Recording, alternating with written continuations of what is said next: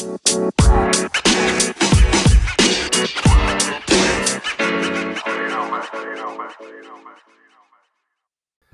everyone, and thank you for coming to the Dads, Beards, Nerds Prime Podcast, episode 86. That's right, 86 of these episodes, and the last episode of the year. So we'll be seeing you guys again in 2021. But once again, to remind all your saucy faces, we are Anchor's #1 nerdy conversational podcast. And it's also the podcast where two of us grow a beard and the other, not so much. My name's Anthony. And I'm Tommy. And today we are joined by the Stadia savant, Aaron Cini. Aaron, thank you for coming by.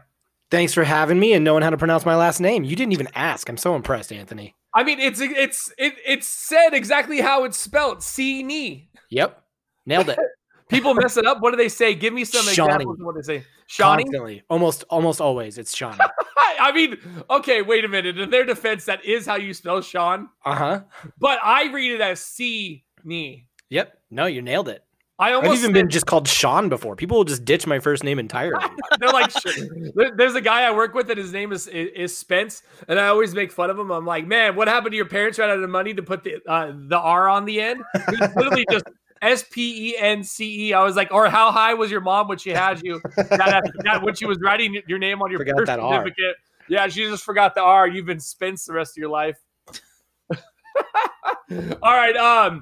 So, Aaron, real fast, I don't usually do this, but you're a special case because I want you to real fast give us a breakdown of what you're repping gaming-wise, because you do have a podcast called Speak of Stadia. You can check them out at twitter.com/Speak of Stadia, and I'm assuming it's on all podcast services. We are everywhere, yes. So, Stadia, is this your main console?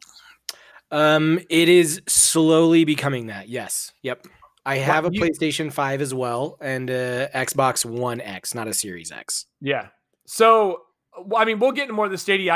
You're the first person I've ever heard that would basically say Stadia is their main console, which isn't a bad thing. And I don't want people to think that I'm conveying that that's a bad thing, but it kind of like speaks to the longevity of Stadia and how it's slowly becoming better, like No Man's Sky was. But anyways, let's throw some housekeeping down and we'll hop into the podcast proper. We'll get into that later. So, if you enjoy the podcast, check out our news posted Monday, Wednesday, and Friday. We also have occasional reviews posted on Saturdays.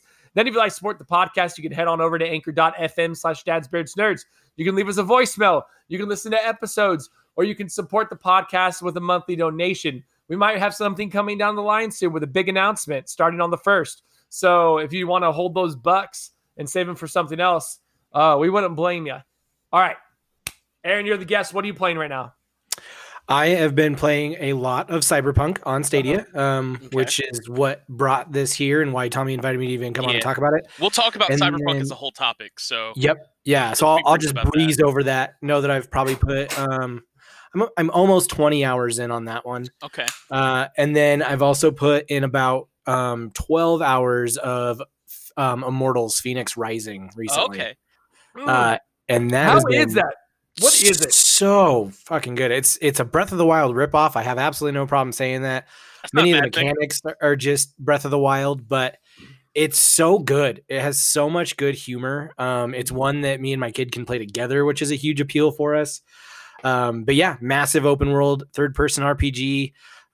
You'll find a lot of like puzzles throughout the world, stuff like that. It's all built around Greek mythology.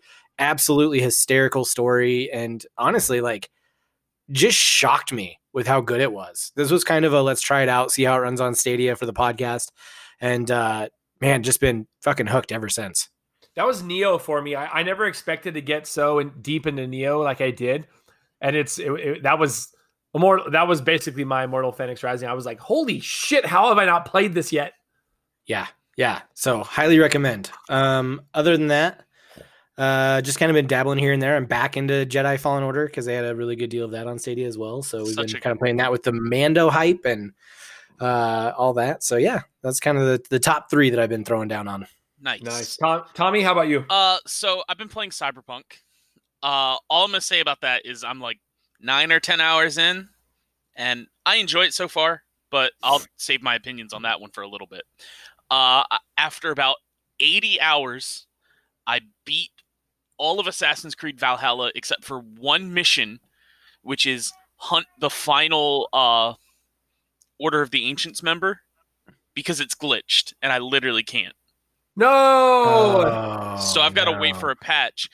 And I don't think I've ever been more disappointed in a game that I love than that moment right there. I'm like, wait, what? I literally can't do this? I'm sad. That was Origins for me. I don't know if you remember me talking about that, but when I played Origins, I was at a spot where the internet was really shitty, so I couldn't update it. I played it as is. So I'm going for the plat, and I did what I thought was the last trophy, and it wasn't popping. And I'm like, what the fuck? So I look it up, and if you didn't update the game, there was a glitch that came on release that it was a trophy for exploring everything. It wouldn't pop because it was glitched, and they fixed it in a patch. So I was like, and I'm done. The great game. Okay, motherfuckers. And then I put solid like 4 hours into Dragon Quest XI. Phenomenal game. Yes. Amazing. Yes. And then, of course, the Destiny 2 because the Dawning event just came out. I fucking hate that event so much. It's such a bad grind, but I need the Avalanche LMG, and it needs to have a good roll. Bungie, can we stop doing these grind-a-thon, like, bake fucking cookies for people by doing dumbass strikes? Please. Please make a good event. OMG, he needs the LMG. And then, like Aaron, with the Star Wars hype, I jumped into Star Wars Squadrons. Oh, nice. Which, beautiful game. Oh my god. I may or may not have played it before. I cannot confirm that. But it is definitely fun. I've played through, I think, 4 missions of the campaign.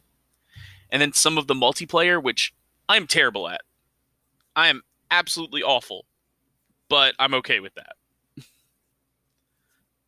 But that's about it for me. So what about you, Anthony? Yakuza Like a Dragon. Of course. Such a great fucking game. I've heard, man. It is. I don't know. I've already said this, and I've said to multiple people out, in the real world, but it is right up there with Persona 5 Royal as being one of the greatest JRPGs I've ever played.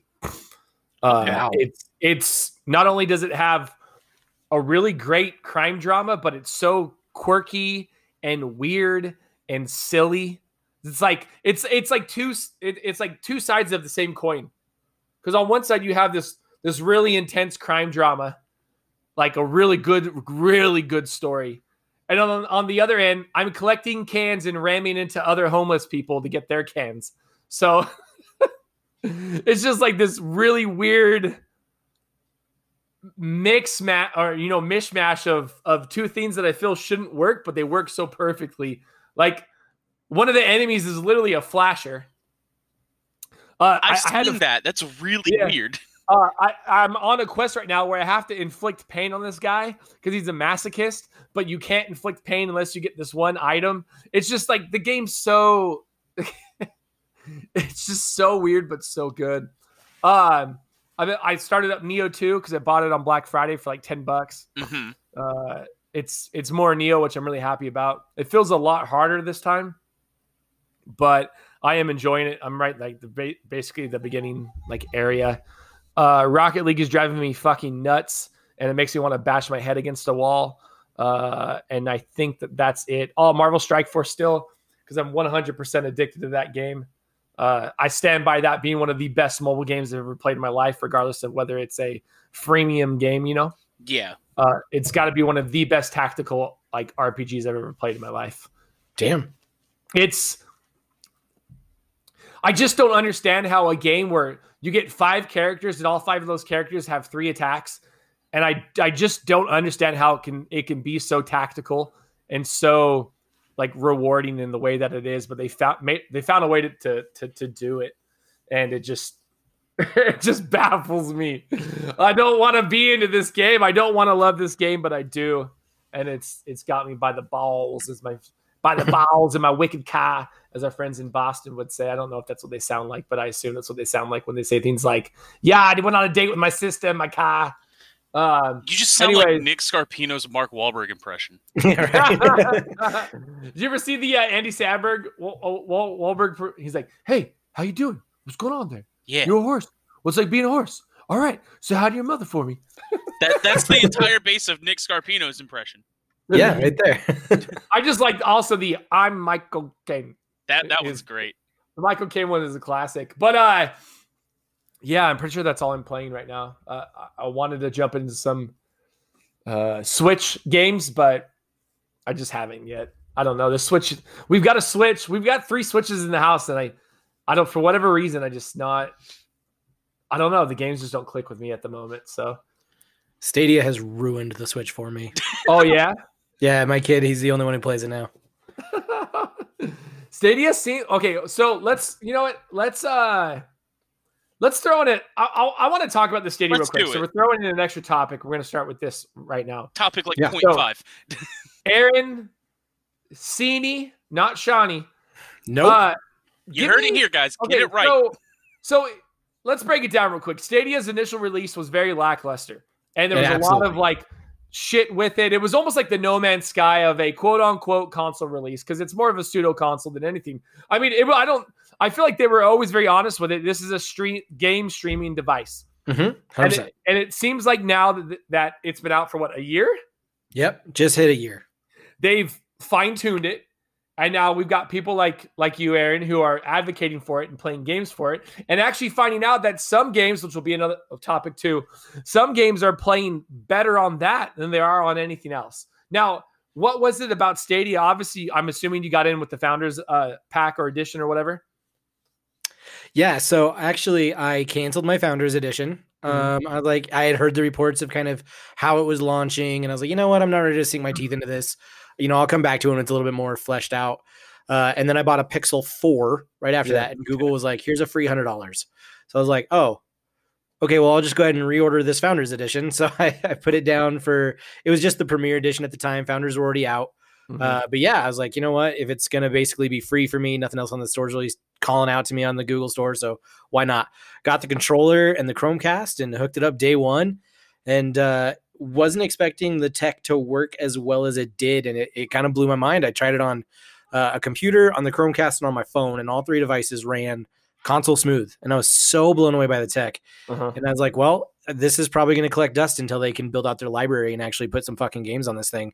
And then they did. Then they started releasing games, and each game, it seemed like it was getting better and better. They started talking about Blades 2, and I started following it. And then I got connected with my co-host, Jacob, and I was like, you know what, we should start talking about this and really following the news and get on top of this thing as it starts to build out. Cause I really think it's going to, and man, it's been really fun covering it for the last 7 months and watching that evolution. We've been equally critical. There's one episode out that you guys can always listen to where it's right after one of the big press conferences that they had, where we thought they were going to kick the doors down and really be like, Stadia's finally here. And we were so depressed and sad because it was such a bad press conference. And they were just like, we have Pac-Man now.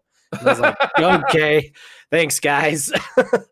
And so I get a lot of the hate that's happened. And I get a lot of flack from people, is Stadia still a thing? Is Google going to kill it? Oh, they only have old games.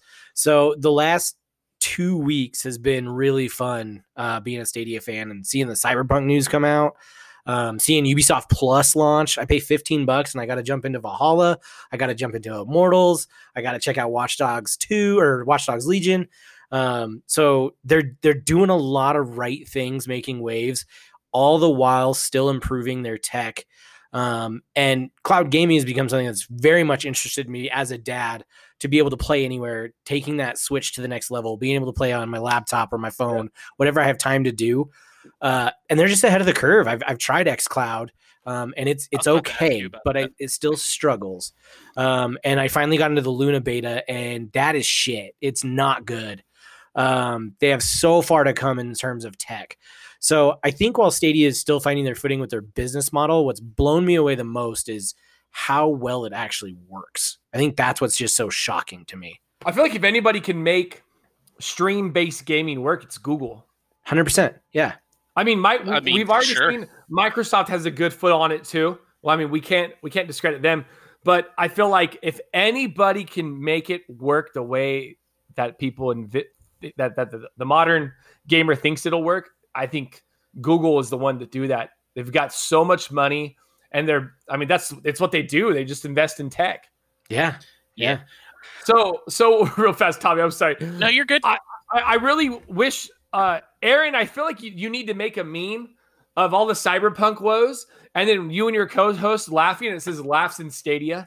Yeah, we say that a lot, actually. We respond to people on Twitter that will like bitch about the crashes and everything, and we say that constantly, just laughs in Stadia. I just feel like you guys, that would be like your perfect meme. That's almost a shirt idea as well.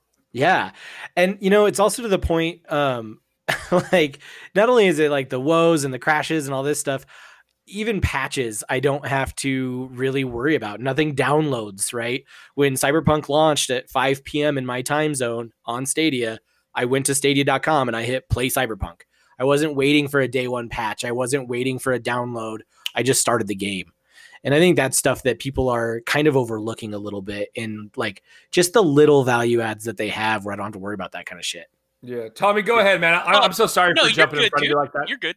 I was just going to say, I think that cloud gaming is in a really interesting spot because, like you guys mentioned, Google has the money and the tech, and then Microsoft is like, okay, we don't necessarily have all that, but we have our Game Pass library that you can have access to immediately. I think that the answer, like, for a perfect cloud is somewhere in the middle of that. Yeah. But I think both are doing a really good job and have kind of paved their own unique path. I think that ends up being almost like a price tier where you've got the price tier of just streaming. Then you have the price tier of streaming / downloading the game natively on whatever you're streaming it on, if you can.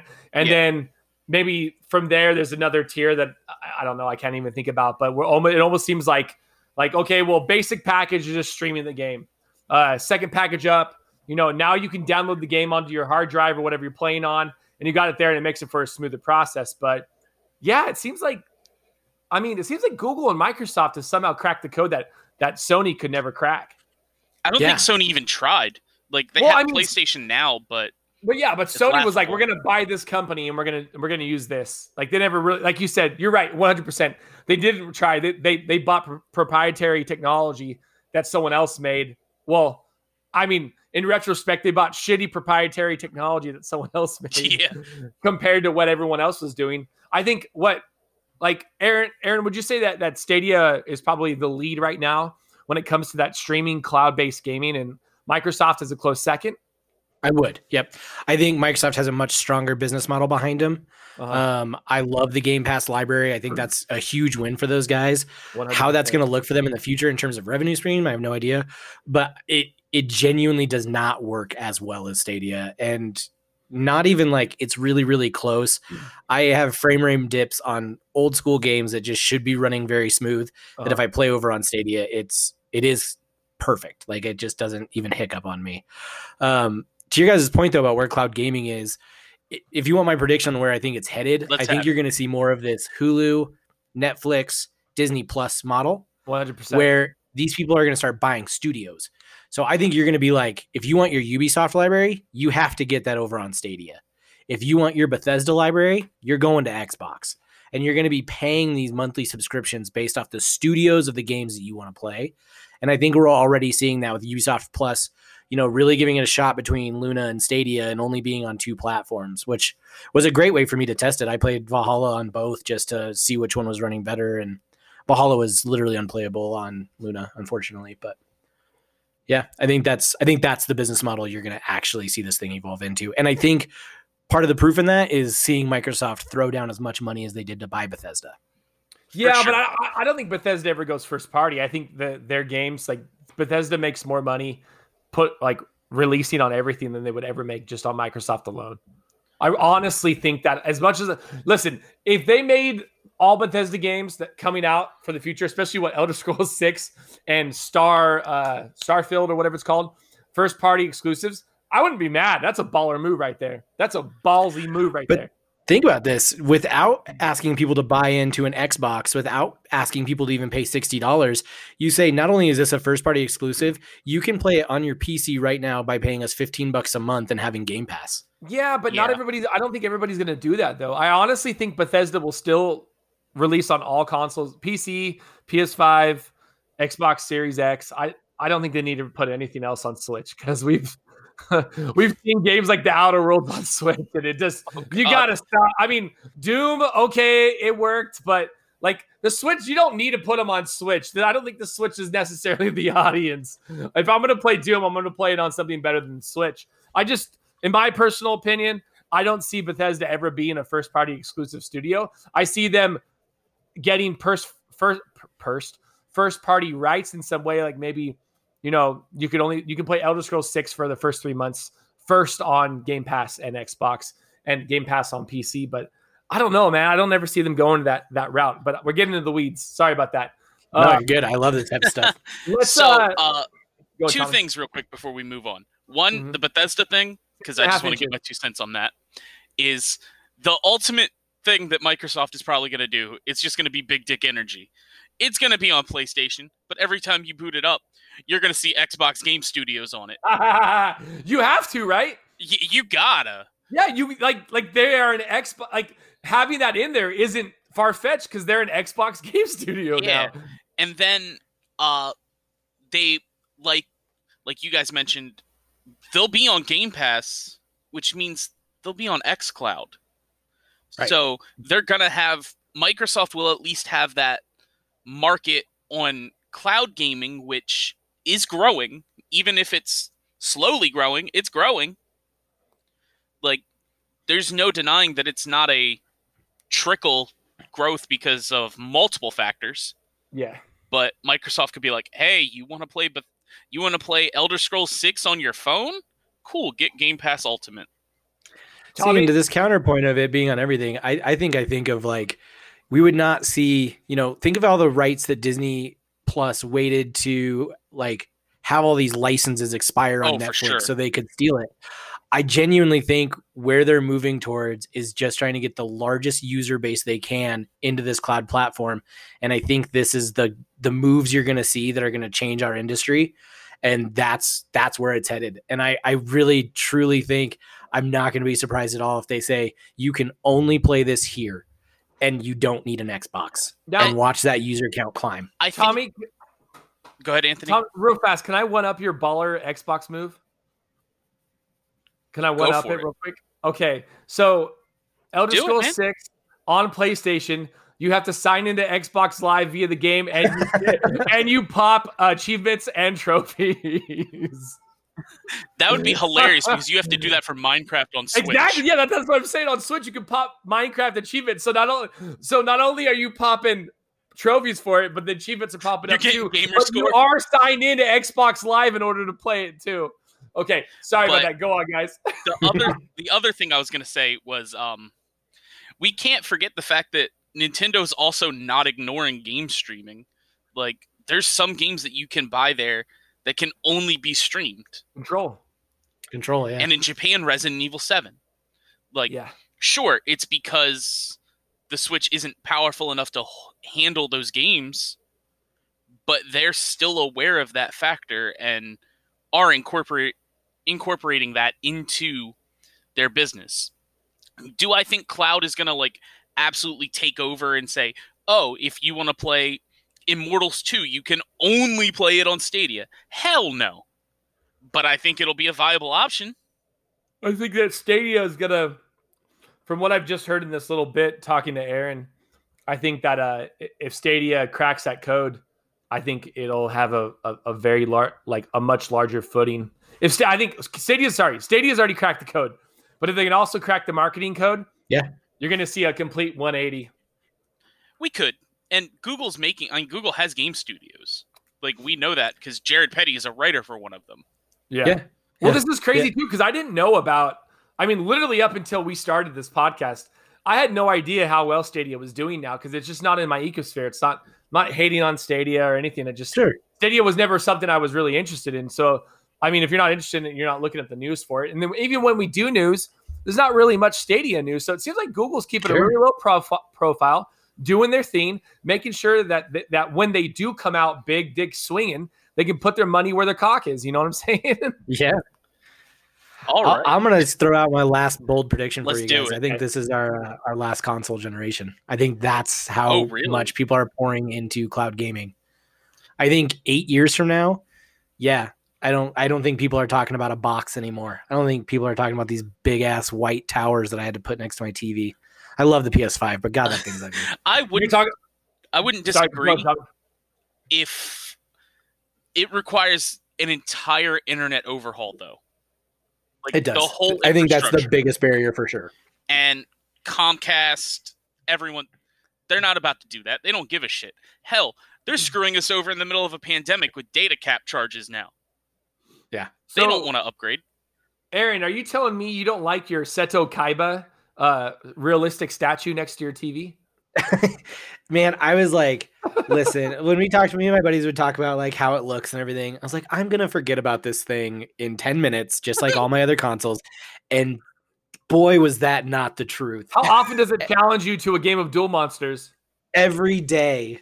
Damn it, PlayStation! My name's not Yugi. I'm Aaron. Duel Monsters. I challenge you, Yugi.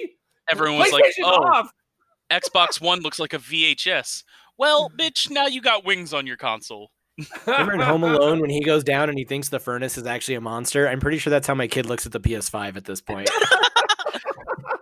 All right, let's move on, or we could just make He's jokes having about nightmares about the PlayStation 5. He wakes up in a cold sweat. Dad, it tried to kill me again. It was literally towering over me. Don't worry, kiddo. The PlayStation can't hurt you. Unless it falls on you, then it definitely will. All right, Tommy, take us into the next topic. All right, so Cyberpunk 2077. That was a game. I think it's safe to say that kind of launched. So let's start off with how we're enjoying it. Wait, can I start off as someone who hasn't played it yet and get my shit out of the way real quick? Because Absolutely. I want the both of you who've played it to shine. Absolutely. Let me say this. As someone who has, like, this is a game that was never really on my radar or something I was never interested in. It looked pretty, and it looked great. But I'm going to be honest, like, this never clicked with me. As someone from the outside looking in, it has been fucking amazing watching that chaos happen. I'm over here like John Lovitz in The Wedding Singer when Adam Sandler's character is going crazy. I'm over here like he's gone mad and I'll reap the benefits just watching all the chaos happen. But I am happy to see that some people are enjoying it and playing it the way it should be played. I'm sad to see that people who sunk money into this game on technically last gen consoles are having a hell of a horrible time. But I'm also happy to see all of the glitches that are happening. Like, like the dude in the wheelchair getting punched and then just jumping up and running away. Healed! Or like the people that are just walking around pissing. And then also the dicks hanging out in the character creator. Like, and then all the talk about all the dildos in the game and them having to patch less dildos in it's just the perfect storm. It's like watching Twister, but they've added in Weird Al Yankovic into the cast. Oh God. All right. If 2020 were a game, if it were like, hey, you know what? CDPR is going to save 2020. And if anything could have gotten 2020 harder, it's this. That's the I do want to ask one question. Because I saw a video on the cop spawn rate, like when you do a crime. Is it really that bad? Because the video I saw, he was on a rooftop and they were just spawning on the same roof. Cops spawn like crazy, dude. Like, is it that bad? It's rough. Okay, that's all I wanted to know. Like everything else I could see, but I just thought that was like an unnecessary like thing to see. Like you would think they would patch that, like or find that in playtesting. Yeah, that just. I could be on the high. How is this cop? First off, how's the cop getting on the skyscraper just instantly? Second off, maybe he's afraid of heights. Why is he up here? Third off, I kick him off, but he's right back at me. What the fuck? Yeah. Like, nothing's worse than accidentally running over a civilian when you're trying to do something and a cop sees it. And then you're talking in-game? Yeah. Oh, I thought you were talking about real life. No. Nothing worse than that. No. That'll ruin your day real quick. That'll ruin your life. I'm talking about ruining like 5 minutes. Sorry, officer. My bad. The cop sees it, and then you've instantly got a star on you. Then they get in front of you, and you run them down too. and now you're fucked, and everyone's just spawning. All right, now it is the Aaron and Tommy show. Both of you go, you do your thing. So, first off, we gotta mention the fact, like Anthony said, the game is not polished at all. Like, at least on last gen. The game 100% should have been delayed till April, in my opinion. And, like, the way that it launched is completely inexcusable. I've got to preface that with that. Like, this statement that's coming with that. That being said, I've had a blast. And not one glitch in this game. I'm also playing on a next-gen console. You're on the Xbox Series S, right? Okay. Yes. Review on anchor.fm/dadsbeersnerds. Shameless plug. We love it. But, like I said, I'm about 9 or 10 hours in, and, like, I've had minor, like lighting glitches or a dead body, like, pop underground type of a thing. But I haven't seen stuff like IGN showed in their review of people's face practically being nothing but triangles. Nothing that's hindered my experience playing. So my reflection of this is going to be totally different than someone who played on a base PS4 or a base Xbox One. So, Aaron, what do you think about the game so far? I am horribly disappointed in CDPR's just overall reaction to everything. I would agree. I think that's been kind of the hardest thing, because if they just weren't shitting the bed at every single turn, I feel like I would actually be a defender of this game. For sure. Because I've had a great experience. I've had one mission bug with like this major boss that I'm supposed to take down just being stuck in an elevator and not being able to get out. So I just sat there and shot him until he died and it was over. But other than that, like, I've really had none of the clipping issues. It runs great through my Chromecast on my TV. It is streaming at 60 frames per second in 4K, and it looks stunning. It's so bonkers, man, on your Chromecast. Yeah. Yeah. That is so bonkers. I can't. People can barely get 30 frames per second. Some people can't even get 30 frames per second to work on a PS4 Pro or an Xbox, One X, and you're over there on Stadia just like, ha ha ha ha ha. Yeah, I've now actually had 3 friends, one on PlayStation, 2 on Xbox, get their refunds, jump in on Stadia, and just been blown away. Yeah. It's made them complete believers. They were ones who always kind of, gave me a hard time about it, not really wondering about like how Google's really going to treat it. And, now I'm getting texts all the time in our group chat about just their experience on it. It's unreal. And I want to know, like, to put on my tinfoil hat, did Google give them some money? Or are they just like, hey, this needs to work best over here? Let me ask you a quick question real fast. I'm sorry, Tommy. No, you're good. Pertaining to the quote unquote updates to the game, because they're instant and you just plug it in, they're already done because they're done via wherever the servers are at. Side. Now, do the developers have access to that file, or it's not something that they have to submit to Google and then Google updates it? They have access to update it in real time whenever they do, wherever, Yeah, they can update in real time right then and there. I would say the worst experience I've had on Stadia was Doom Eternal. Really bad latency issues that made it almost unplayable. And then like literally 2 days later, they put out, hey, we patched this on Stadia. Sorry about that.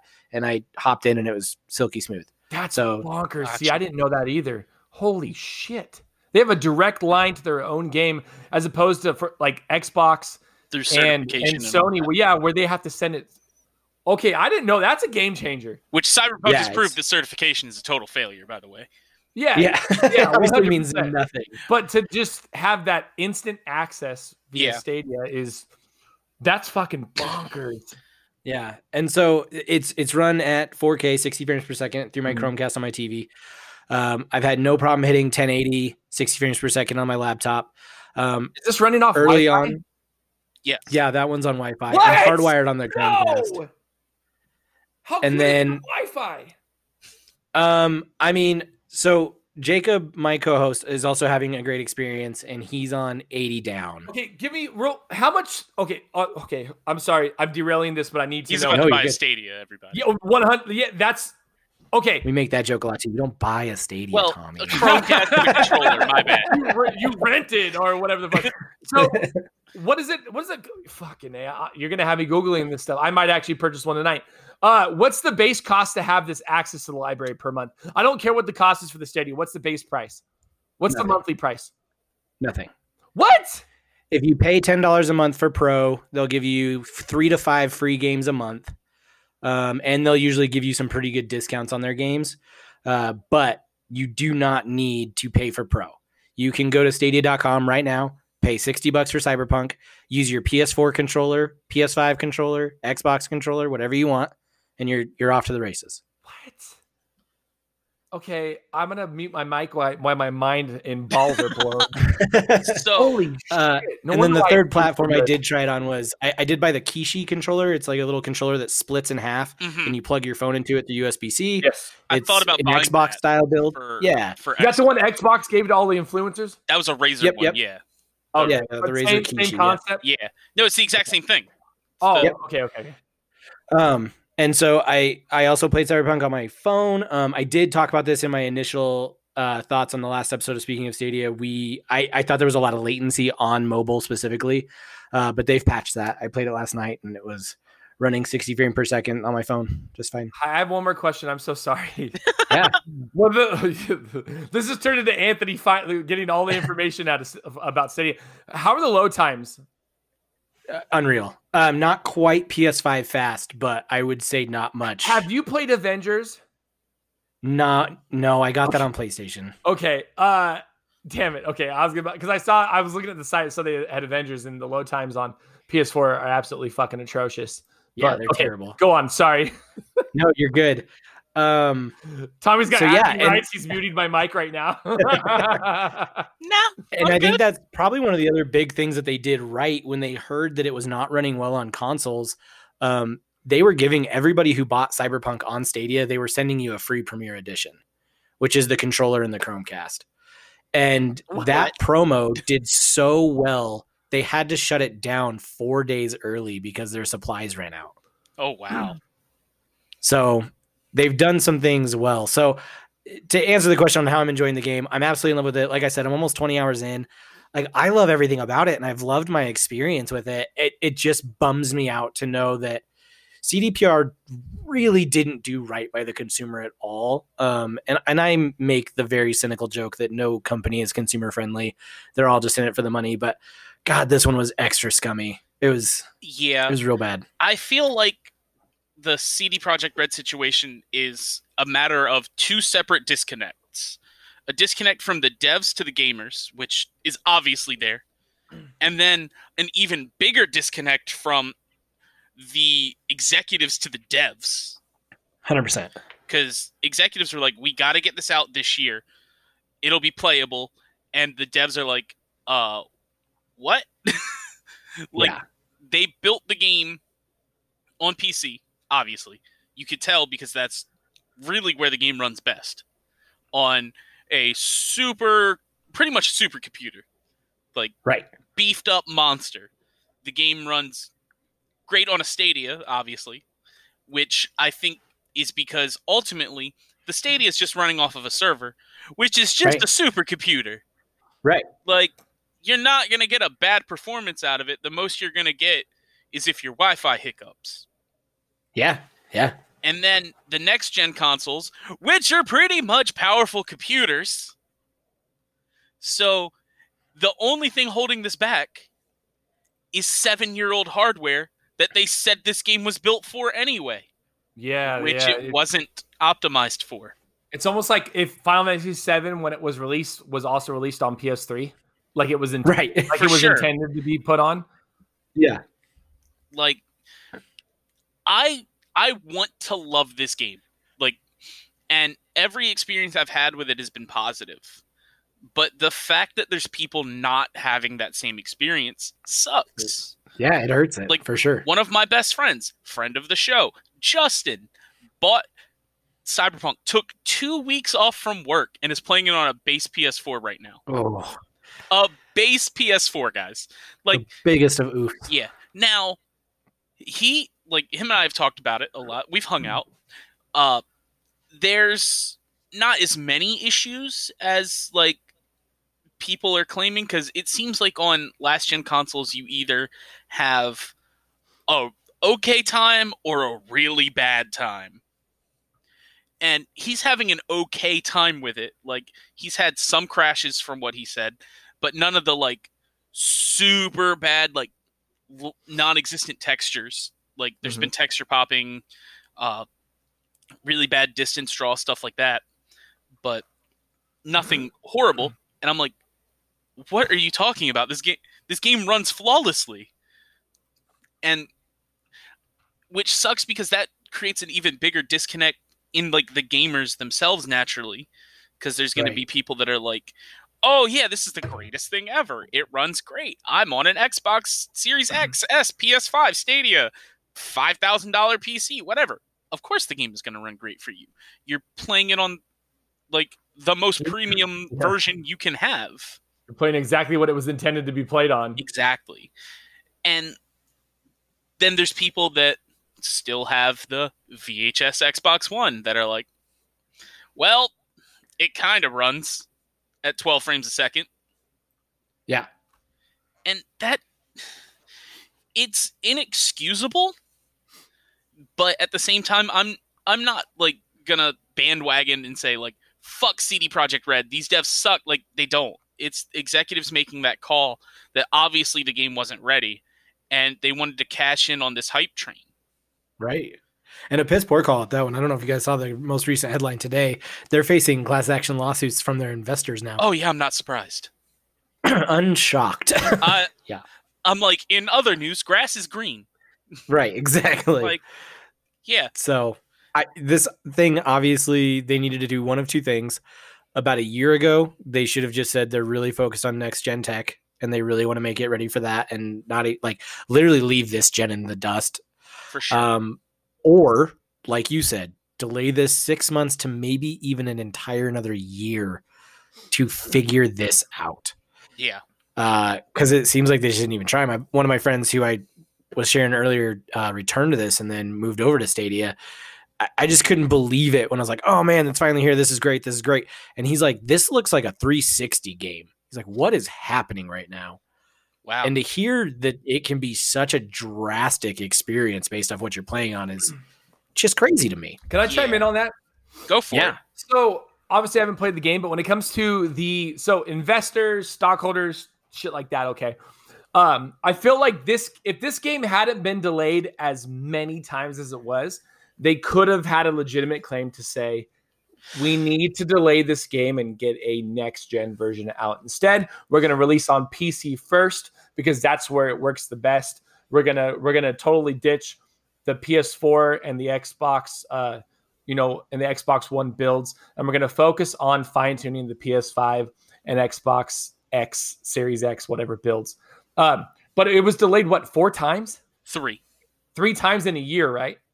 Yeah. Right. So I think if they originally came out, which they knew those builds were fucked from the beginning and they weren't getting them to work. I think that if they would have came out from the very beginning and said, listen, we want to release the best game possible. And you know what? Who's to say that someone didn't say this to someone high up and they said, no, we got to get it out. We've taken too long. That you get the whole Final Fantasy VII remake thing on it where it's like, this game has been in development hell for X many years. It needs to come out now. Would they have gotten a lot of shit regardless? Yes. But I think it would have saved them, obviously, as we're seeing, a lot more. It would have saved them from all these headaches had they just ate that crow, took that humble pie, and said, yeah, we can't do it. We can't do it because it's going to fuck us in the end. And now, like you guys said, class action lawsuits. They've got people wanting refunds right away. It got so bad, even Best Buy was like, if that's open, still bring it in. We'll give you a refund. Yeah. Walmart's literally the only retail store that I know of that you can get away with that. Target still gives you a bunch of shit. Best Buy tells you no. and for Best Buy to be like, just bring it in. Just bring it in. We don't care. Just bring it in. We'll take the hit. Like it's so bad. It's like being punched in the nuts and then kicked in the gooch bad. You know what I'm saying? Yes. And, I said this joke on Twitter, but it says a lot when PT was on the PlayStation Store longer than your game. Yeah. Like when PlayStation says we can't in good conscience keep selling this on the digital store, that says something. Now, that is something I forgot to mention. Like, we got to talk about that. PlayStation delisted it. You can't buy it digitally. That's fucking wild. I think is kind of a two-pronged issue that it shows, one, the game's not ready on PS4. It's not. Two, it also shows how bad Sony's refund policy is, that in order to give people refunds, they had to delist the motherfucker. Right. Like, ask you a quick question. Did No Man's Sky get delisted? No. Oh my God. But here's the thing. Sony didn't offer refunds for No Man's Sky either. Yeah. Because Sony's refund policy is so bad that it's if you start the download. So if it goes to 1%, you're ineligible for a refund. Yeah. That's a problem in and of itself. So everyone's like, internet's all like, oh yeah, good on Sony. Like, good job. People shouldn't be buying this. I'm like, no, that's not good on Sony. That's them not wanting to completely redo their refund policy to something that makes sense. So they're going to save their refund policy by just making this an exception. Like, just delist this, deal with whatever refunds come through their agents. Exactly. Which you still have to get to an agent to even get it. They're like... my buddy who did refund it on PlayStation tried through their just normal system. It said no. So he had to go into support, get into a queue, get a live human, and then they finally said, yeah, okay, we'll process your refund. So the perfect thing to that is it's like Sony's trying to, in that, make CD Projekt Red look like it's the sole bad guy in that. They're not. Yeah. It's Sony equally as terrible in that situation. Like, here's how Microsoft's refund policy is. Even if you've downloaded it, and I think even if you've played it, 8 hours up to in like 14 days, you're eligible for a refund. Yeah. I bought Immortals Phoenix Rising on Tuesday. Today is Saturday that we're recording. The game went on sale on Friday, $20 cheaper. So you know what I did? I know today's Sunday. My days are mixed up. So what I did was I went on Xbox's website, requested a refund for Immortals, instantly got approved for it, then rebought it again and saved $20 on Xbox. Like, did Xbox have to approve that? Absolutely not. Like, would Sony have done that? Hell no. Not to just stay on Stadia's dick, but same thing. Their refund policy is absolutely incredible. The only other like truly unplayable experience I've had was I tried out NBA 2K21 and it was just so unplayable. And you can click right on the game and say, please return this product. It takes you to Google's refund. It says, hey, why are you looking for a refund? I put bad experience and I had my money back in less than 24 hours. Yeah. And then one more thing that I have to say about Cyberpunk to kind of piggyback off of what Anthony had said about like the option that they could have just delayed the game or canceled it altogether for previous gen. They could have just done what EA did with Titanfall 1. Released it on PC and Xbox One at that time, which was next gen. And then they delayed the 360 version by like 4 or 5 months. Yeah. I just feel like they delayed it so many times. Like 3 times is pretty excessive that at that point they were kind of like cornered into releasing it on PS4 and Xbox One. I think that had they even one less time, they could have had an argument. But I feel like at some point you either got to shit or get off the toilet. You know? Okay, I lied. I've got one more point of like the delay thing. Part of this, everybody, and I'm gonna sound like the bad guy, is gamers' faults too. Oh, yeah. Delay the game. Death threats. Delay the game. Death threats. Okay, you want the fucking game? You got the fucking game unfinished. Shut the hell up. Death threats. Like, come on, guys. Like, we're better than this. We really are. We should be. Absolutely. We're not, but we should be. That's true. Gamers are not better than that at all. But we should. Even when the game is bad, we're giving death threats to reporters at GameSpot who just gave it a bad review because it was a bad experience. Review. It was and it wasn't even bad. It was a 7 out of 10. In what world is good bad? Yeah. Like, because Cyberpunk didn't get out 10, and then after going after her, you play the game and you're like, oh my god, this game sucks. It's broken as shit. Yeah. Like, dude. Not only are gamers definitely to blame in the culture that they've created, but honestly, they kind of deserve this, right? I mean, it is. I'm really glad that you've been talking about this game for 8 years and this is what you get. Like, I'm glad that there are people enjoying it. I'm glad that it's at a playable level at some form. I just don't think that and it's obvious that it wasn't at a level ready to go at its base form. Right. And it shows that they built the game. They built the game at like higher specs and then scaled it down. Right. Which 100%. Again, outside looking in, feels like they should have done the opposite. Yeah. Built on lowest possible and then go up. But us Stadia fanboys who have been taking shit for a year, we're fine with it. Oh, I'm sure. I'm sure you guys are just enjoying every bit of it. You're over there fucking drinking Mai Tais and eating some fucking Milano cookies while everybody else is shoveling this shit in their mouths. That's right. When the Virgin Forbes put out articles that say, you know what? Stadia is actually like the best place to play this. We're like, fuck yeah, it is. So that's guys finally recognized. Ultimately, I would say that if you don't have a next-gen console, if you don't have a beast of a PC, just get the goddamn game on Stadia. Yeah, 100%. Like, you can enjoy it there.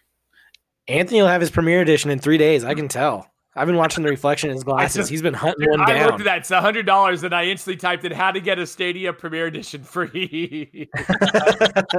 Oh, he's gonna buy it. Let's be is that Cyberpunk deal still going with the Stadia Premiere? Is that over with? Because I'll hella buy Cyberpunk right now just to get it. You know what's crazy is I was just saying that to Tommy. That the reports of how well it ran on Stadia was so much good press for them. They ended that deal 4 days early because they ran out. Yeah, I remember you briefly mentioned that, which sucks because I want to pay $100 for it. He's still I don't blame you. I might have to just send you one because they sent me 2 for being a YouTube Premium subscriber. I will Venmo or PayPal you the shipping cost if you do that. I will send you that shipping cost money. You estimate that, and I will send it to you right now. Now I know people are going to be hearing this on Tuesday, but I like honestly right now you put. DM me wherever you want. I'll pay shipping costs for that. Send me your address. You got it. Cool. You just earned yourself a premiere. I'll DM it, and you just let me know the shipping costs. I'll send it to you. Whichever one. Don't worry about it. Merry Christmas. No, fuck that. I'm sending you shipping costs. You don't have to do that. You're giving me a free $100 value. On you. I was banned from Venmo. I don't even have it, and that's a real story. I was banned on Venmo for scamming orphans. I'll DM you my stuff.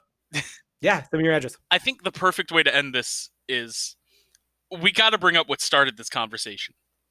I saw you, Aaron, talking to Matt Assembled on Twitter about it after he take this challenge. I was about to say, did he buy the game on Stadia after you repped it so hard? No, Matt, right now, you're probably listening to this. I'm going to make sure you listen to this episode. You're a coward. Oh, my God. Damn! I straight up told him I would refund the full price of Cyberpunk to him personally if he didn't have a good experience just to review it. And he is a coward. Yeah. So, Anthony, I got to say. Throwing it out. After Aaron sends you this, you got to review Stadia for DBN. Like, that's necessary. 100%. 100%. I will, especially getting it faux free. Right. All right. Let's move on. Let's go to the next topic. This was great though. I actually really learned a lot. My mind blown. In DMs this past week, I was like, man, this is gonna be a really fun conversation. It did not let me down at all. Awesome. Love it. So our next topic. 2020 has kind of sucked. Let's be real, guys. A little bit. And what's everyone done while being home all the time? Played video games. It's been a pretty good year for that, other than the disaster we just talked about for almost an hour. What is our own personal game of the year? Now, it could be top 3. It could be number 1. I don't care. what are our favorite games that we played this year? Aaron, as guest, let's start with you. Awesome. My absolute game of the year, just to get it off off the bat, is The Last of Us 2. Yeah. Technical standpoint, storytelling standpoint, gameplay standpoint, that game, The Last of Us is my favorite medium ever. Okay. The first Last of Us. It's not just my favorite game. It's probably it's just my favorite story. Like, that's a great. I don't know what it was that grabbed me. I've never beat a game more than 3 times. I've played through that game now 7 times. Oh, wow. I fucking love it. So the sequel obviously had a lot of hype building up for me. I was really worried it was not going to live up at all. And that shit delivered. I was so happy with it. You know, all the hate aside about different directions they took and all that. And I don't want to get into spoilers for anybody who hasn't played it, but easily my game of the year. Okay. And then followed probably by Ghost of Tsushima has been a really, really good experience. Mm-hmm. And then I would say either Miles Morales, if I was going to go top 3. Okay. Platinum that, loved every second of it. Me and my kid platinum the first Spider-Man together, then we platinum this one, so that was a lot of fun. Or honestly, like Immortals is up there as a game of the year contender. Wow. As I keep going. I was really starting to get into Valhalla as I started playing that on Stadia, and honestly, every single time, like, Immortals was just dragging me back. So damn. It was, yeah. Can I say something about the Last of Us series, both 1 and 2? I think what makes those games so great is the fact that there is no good or bad ending. It's gray area ending all the way, and it just leaves you to stew on it and interpret your feelings in the moment and of everything that happened.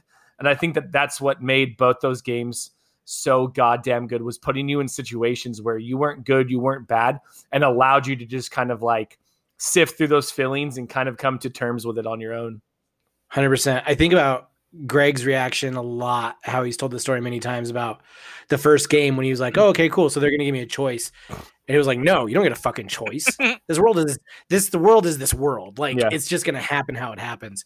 So I can't wait to see what they do with that on the HBO series, just because I am such a huge fan of it. But yeah, no, I mean, Neil Druckmann delivered absolutely, what I think he should have, and what that sequel to what a profound first game was, what it should have been. So gotcha. I 100% agree. Tommy, I'll go next. Go for it, bro. Yeah, you made me just remember all The Last of Us 2. I'm not going to lie, I'm more of an in-the-moment kind of gamer, and I kind of forget the shit that I played during the year. But yeah, if I were going to put it up there, probably Yakuza Like a Dragon and Last of Us 2 would be up there for my games of the year. I think if I have to pick one, it's Last of Us 2. I think if I got to pick per genre, Yakuza Like a Dragon would definitely hit that RPG, JRPG, adventure game genre. Control was one I think I played last year, huh? I don't know. Well, no, you played it like starting January. I'll allow it. But it wasn't a 2020 game, so I don't feel right choosing that. Among Us could have been nominated for best multiplayer at the Game Awards, and that game released in 2018. I'll allow Control. I would say Last of Us 2 because of the way that, and spoilers, 5, 4, 3, 2, 1. If you're still here, you're gonna get it ruined, baby. The way that last fight made me feel, and how I just didn't want to do it, but I slogged through it, and the wild, just raw emotion that made, just that part alone made me feel. Coupled with having to fight Ellie as Abby as well. Like, that game made me feel ways I hadn't felt or remembered in years. Like, heartbreak, sadness. Like, it's a special kind of sadness that it makes you feel to have to, like, especially when you're fighting Ellie as Abby. I remember going there and be like, no, what? I was flipping out. The original "no what" was when it switched to Abby, and I was like, "No, I don't want to play as Abby. I just spent the last 5 to 10 hours or however long fucking hating this bitch, and now I have to play as her." And then you play as her, and that slow progression of, "Oh, I like Abby. I like Abby a lot," and you get to know her, and you get attached to her, and then you got to fight Ellie. It was like this really weird. was it juxtaposition? I think I'm using that word wrong. I'm not sure. Tommy, am I using that word correctly or not? I don't.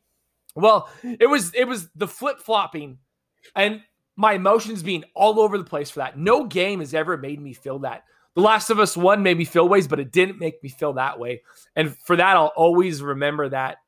That game will always be memorable because of those really tight spots it put me in where I'm like, I don't want to do this, but I have to. And then getting the reward of doing it and being like, oh fuck, dude, that's a bold move. Like that was a move, but it's also a game. And I think we can all agree on this. There's no middle ground in that game. You either love it or you hate it. Because I've talked to people. Yeah, there's nobody who's like, it was okay. It's like, oh, best game ever made. Or that is the worst piece of fucking shit I've ever played in my life. I have never heard an in-between, anybody be in between about that game. You mentioned the like Abby going after Ellie and that big boss fight and how it felt so much like the moment in Last of Us 1 where Ellie is having to go after the cannibal, Nolan North's character, and how you have to like sneak around and like distract, how they set that up to even make you feel like you were hunting him down again, but now you're Abby hunting Ellie was just fantastic. Yeah, it was and I haven't heard anybody say that they hate that game because I mute every one of those motherfuckers. No, I have people that I work with that are so adamant on one of them is so adamant on it. And I'm like, that's great, bro. Game of the year for me. And they're like, but I said, game of the year. Get out. Game of the year. What part don't you fucking understand? Don't the Estados game of the year. Dude, well, what language can I say this in that you'll fucking understand? Like, it just, like, and honestly, having, like, the last little slog fight with Abby and the way that, I don't know, man, that game something special, man. It was unreal. That game is that's like Master of None for me. Master of None made me feel ways that I hadn't felt in years either. So I'll always have that. God, I wish they'd bring that back. Yeah, Master of None was so good, and it made me it reminded me of that, making me watch entertainment that was making me feel uncomfortable, but not in a bad way, but kind of eliciting feelings from me that I didn't really know I had it anymore because they were past feelings, and I'm kind of past that now. You know, I'm married and I'm stable. I shouldn't have to feel these feelings anymore. And then you play these games or watch these shows, they do it. I think that's what makes them so memorable and why that's probably makes The Last of Us 2 my game of the year. Oh, so good. I'm really glad that's your game of the year as well. Tommy? For one quick thing to piggyback off the love it or hate it thing, like there's also people like me who are just completely indifferent who didn't play it. Yeah. Well, I think if you didn't play it, you're automatically in the middle. My PS4 died back in March, right before Final Fantasy VII came out. Well, it's like for Cyberpunk, someone's not playing it. I can recognize why people love it. Yeah. But I can also recognize why people hate it. I'm very much in the middle for that. So exactly. I 100% get what you're saying about that. I think my only gripe with it, and it's not even with the game itself, and it's a problem with the Game Awards. I'm like, I don't think any game, even that, should have swept like that. I'm like, can we just get like a max of 3 nominations a game type of thing instead of 8 and win everything? It's kind of what did I say when we talked about that? I said in a perfect world, Ghost of Tsushima wins that. Oh, in the world we live in now, it's Last of Us. Yeah, no, we definitely talked about that. That was just kind of my 2 cents on that. I'm like, that's the only thing I have against it, and it's not even against The Last of Us. It's a problem with the Game Awards. But my games of the year, number 1 has to be Assassin's Creed Valhalla. I haven't played a game that got me so far in. Like, I was so into it. And I loved every second of it. Story, phenomenal. The combat, amazing. The world, huge. But the game somehow felt bigger and less bloated than Odyssey at the same time. And I love Assassin's Creed Odyssey. Like, after about, and granted, that took about, which is crazy to say, it took 20 hours for that game to kick for me. Because that's about how long it took for me to unlock to be able to fast travel rapidly from place to place. In Valhalla, is there no naval? The only bit of sailing you have in that game is sailing the rivers of England. Of England. But it's not on that same level as Odyssey. No, it's not naval combat or anything like that. It's literally place to place. So it's like Origins. Kind of. When you would get on a little boat and make your way? Kind of. But it's on like almost a larger scale than Origins. Okay. Because you've got your entire crew with you. And they're like, say you have to go like from one area to the next and it's like 3,000 meters away. Mm-hmm. Yeah, that might take like 5 minutes, but it's better than going from one island in Greece to another and running into like 5 different ships that you have to fight, and that taking like 20.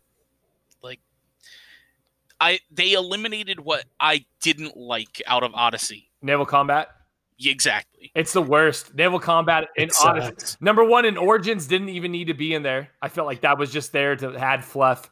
Number 2 in Odyssey, yeah, I'm with you, Tommy. Naval combat is the most boring, arduous, and infuriating shit show in the game. And I'm like, I get it. It's the Greek islands, but and like what blows my mind out of it is they were like, hey, this is good. Let's make a whole ass game out of it. That pirate game coming up. And I'm like, please don't.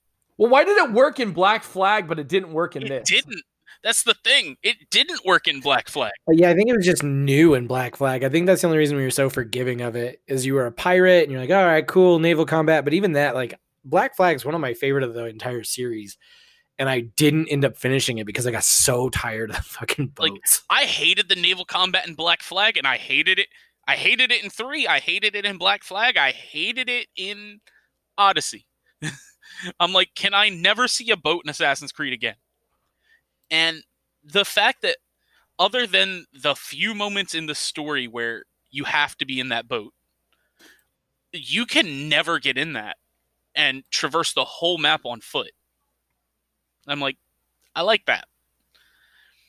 But then I would have to say the runner-up is, oh god, I'm going to get shit for this, Avengers.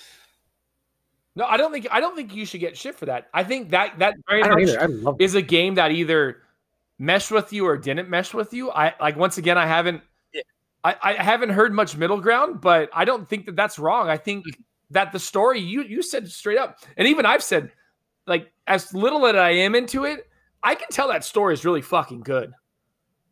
Yeah, I just don't want to slog through it to finish it. I don't care if I get shit for it or not. I fucking love the game. I've been an advocate for that game since it came out. Like, and I've been critical on it. I've been very critical on like how their microtransaction model is and stuff like that. But it's hard for me to deny how much I enjoyed that story, how much I enjoy the gameplay of the characters. I put 100 hours into that game. Like, it's safe to say that I love it. And then they added Kate Bishop a few weeks back. Great gameplay to that. It added more for me to do. And I think the third one, I'm going to do a cop-out and do a tie for the third one. Dragon Ball Z Kakarot, which, oh my god, if you're a Dragon Ball Z fan and you haven't played Kakarot, like, stop listening to this and download that game. I forgot that even existed and was a thing. It is the most beautiful Dragon Ball Z experience I've ever seen. Yeah. The gameplay is great. The leveling, like, it's very much like a light RPG. Mm-hmm. And then the other one that I'm going to just say is tied for third is Kingdom Hearts Melody of Memory. I don't think I've played a game with like such a smile on my face for so long. Like, for the most part, that game is a retelling of the Kingdom Hearts franchise through the soundtracks. And that part alone, great. I get to sit there and essentially play Guitar Hero to a whole new world or Under the Sea. And then you get to the final part where you're actually getting story, like new story content that is setting up for the future of the franchise, and you learn more in that than arguably the Kingdom Hearts 3 DLC Remind. And I'm like, this is great. I absolutely love this. And then I unlocked One Winged Angel and played that and cried because I love that song. Is that the Sephiroth song? That is Sephiroth. Yeah. Yep. That was the song. I was like, oh my God, this is amazing. But yeah, those are mine personally, just because those are the games that I enjoyed the most. This isn't like these are critically the best games. No, they're just what I had fun with. That's all I want. I'll play mediocrity for fun. I don't care. To speak towards Avengers, I want to love that game. For sure. And I know that story is top notch because I've heard it from you and I've heard it from many people on Twitter.